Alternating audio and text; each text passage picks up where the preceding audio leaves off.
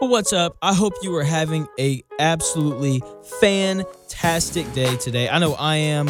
I have an absolutely fire segment coming up for you guys on the NBA MVP. And on top of that, one of my most recent TikToks has just under 28,000 views on it. So if you're not following me on TikTok, make sure you head over there at Jay Schmidt and give me a follow. The content over there is fantastic as well. Without further ado, though, I'm going to pass it on over to the main man, Double B, Bruce Buffer.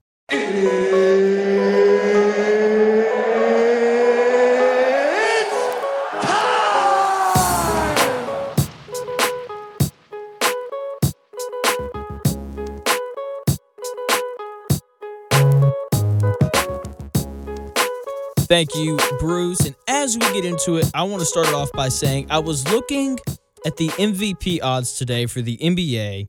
Just looking at odds, seeing if I wanted to place a little sneaky bet. And there's one guy whose odds I just can't believe are as low as they are.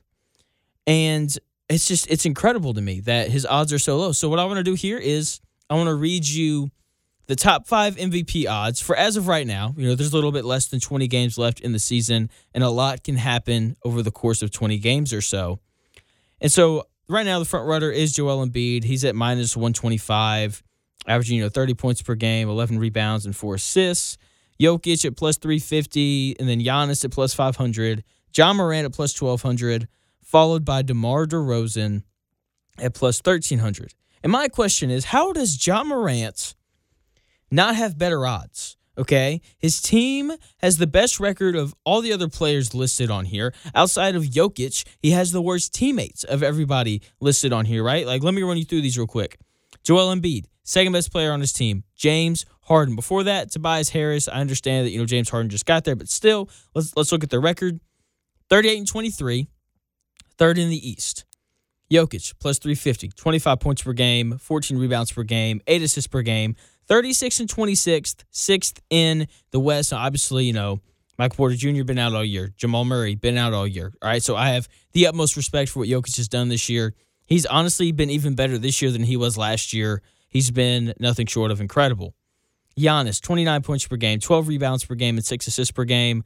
38 and 25, fourth in the East. Man, okay. DeMar DeRozan, plus 1,300, his odds. 28 points per game, 5 rebounds per game, 5 assists per game. 39 and 23 are the Bulls right now, second in the East. Pretty impressive, especially with, all the injuries that team has had. But I don't think it can be DeRozan because all he really does is score. I don't think, his playmaking and rebounding are, at the same level as some of these other guys that he's competing against. And now we get to my guy here, John Morant. 28 points per game, 6 rebounds per game, 7 assists per game. 43 and 20, has the most wins of anybody else on this list. Third in the West, the tougher conference in my humble opinion.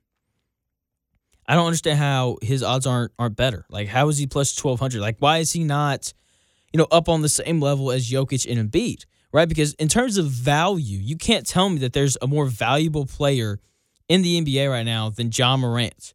Okay, the second best player on that team is Jaren Jackson Jr., and that is no disrespect to Jaren Jackson Jr. whatsoever. He's a fantastic player. Third best player on that team is Desmond Bane. No disrespect to Desmond Bane. Guy can shoot it. He's got a bright future. He's a young kid. But let's be honest here. Compared to the other guys and their, sidekicks, so to speak, those guys don't measure up. Neither one of those guys are on the same level as James Harden. Neither one of those guys are on the same level as Chris Middleton, Zach LaVine. They just aren't on that level yet, because they're young, and that's okay. What I'm saying is, because they aren't on that level, because John Morant doesn't have a reliable, dependable second option on that Memphis Grizzlies team, he should be getting more respect than what he is than plus 1,200 to win the MVP. And as I was saying, there's a lot of time left. I wouldn't be surprised if he made up some ground. And in addition to him carrying his team, the media is absolutely driving the John Morant train right now. He is absolutely popping off. Now, I think that there's multiple reasons behind that. Obviously, first and foremost, he's having an outstanding year, right? He's shooting the ball better this year. The highlights that I'm seeing on Twitter, they're crazy. The 52-point game he had the other night against the Spurs, plus, the dunk, the poster. I mean, he's just incredible. I feel like every time I get on Twitter, I see nothing but John Morant. whether it's, some media person tweeting about his development, whether it's somebody tweeting about how this season could have been a great year for Zion, but he's not playing, and now it's this great season for Ja Morant. And there's a lot of, if we did the redraft, would people take Ja Morant over Zion? The answer is yes, for as of right now. Obviously, those two guys still have very long careers left. And like I was saying, everything is about Ja Morant right now when it comes to the NBA. And I don't see anything about Philadelphia. And if I do, it's not about Joel Embiid. Okay, before the James Harden trade, it was about Ben Simmons. When is Ben Simmons going to play? Ben Simmons this, Ben Simmons that. Is Tobias Harris going to step up? What are the 76ers going to do? Nothing about Joel Embiid, very little about Joel Embiid. Joel Embiid has definitely gotten plenty of respect throughout this year. Like, there's a reason why he's currently the favorite to win the MVP. And so before the Harden trade, it's all about Ben Simmons. When's he coming back? Now, the Harden trade happened. Now it's all about the Harden trade. It's all about, James Harden. He's going to be so great. He's going to fit in the system. James Harden this, James Harden's that. Nothing about Joel Embiid. Okay, all I'm saying is that a lot can happen in, 18 to 20 games or however many there are left. And I'm just laying out the argument and showing you proof that the hype is there for Ja Morant to win the MVP. And let's be honest, he's on an absolute tear right now. Okay, he's averaging 40.5 points per game over his last 4 games. Okay, and as much as I love Nikola Jokic, a guy who is deserving of the MVP this year, even though he's not getting anywhere near the publicity as he should get for what he's done this year without Michael Porter Jr. and Jamal Murray. The fact that they're the 6th seed in the West is absolutely incredible. And if they do get those two guys back during the playoffs, no one's going to want to see them. Anyway, back to Ja Morant. I got off a little side tangent there. He's averaging 40.5 points per game over his last 4 games. Now, obviously, he's not going to average that, going down the stretch for the rest of the season. But if he averages 35 and they end up, maybe taking the 2 seed with Booker in protocols and Chris Paul out for a while, maybe the Suns slip. The Warriors don't look the same without Draymond Green. Who knows when he's coming back? The Grizzlies end up grabbing the 2 seed in the West, and you don't want to vote for Ja Morant? You sitting here telling me that there's not a chance? I would love to see Ja Morant win the MVP. I think it'd be great for the NBA. If I was the NBA, I would move towards Ja Morant. I would set the league up for him to be the next face, right? Because let's be honest, LeBron getting old, on his way out. Kevin Durant just wants to play basketball. He doesn't care about being the face.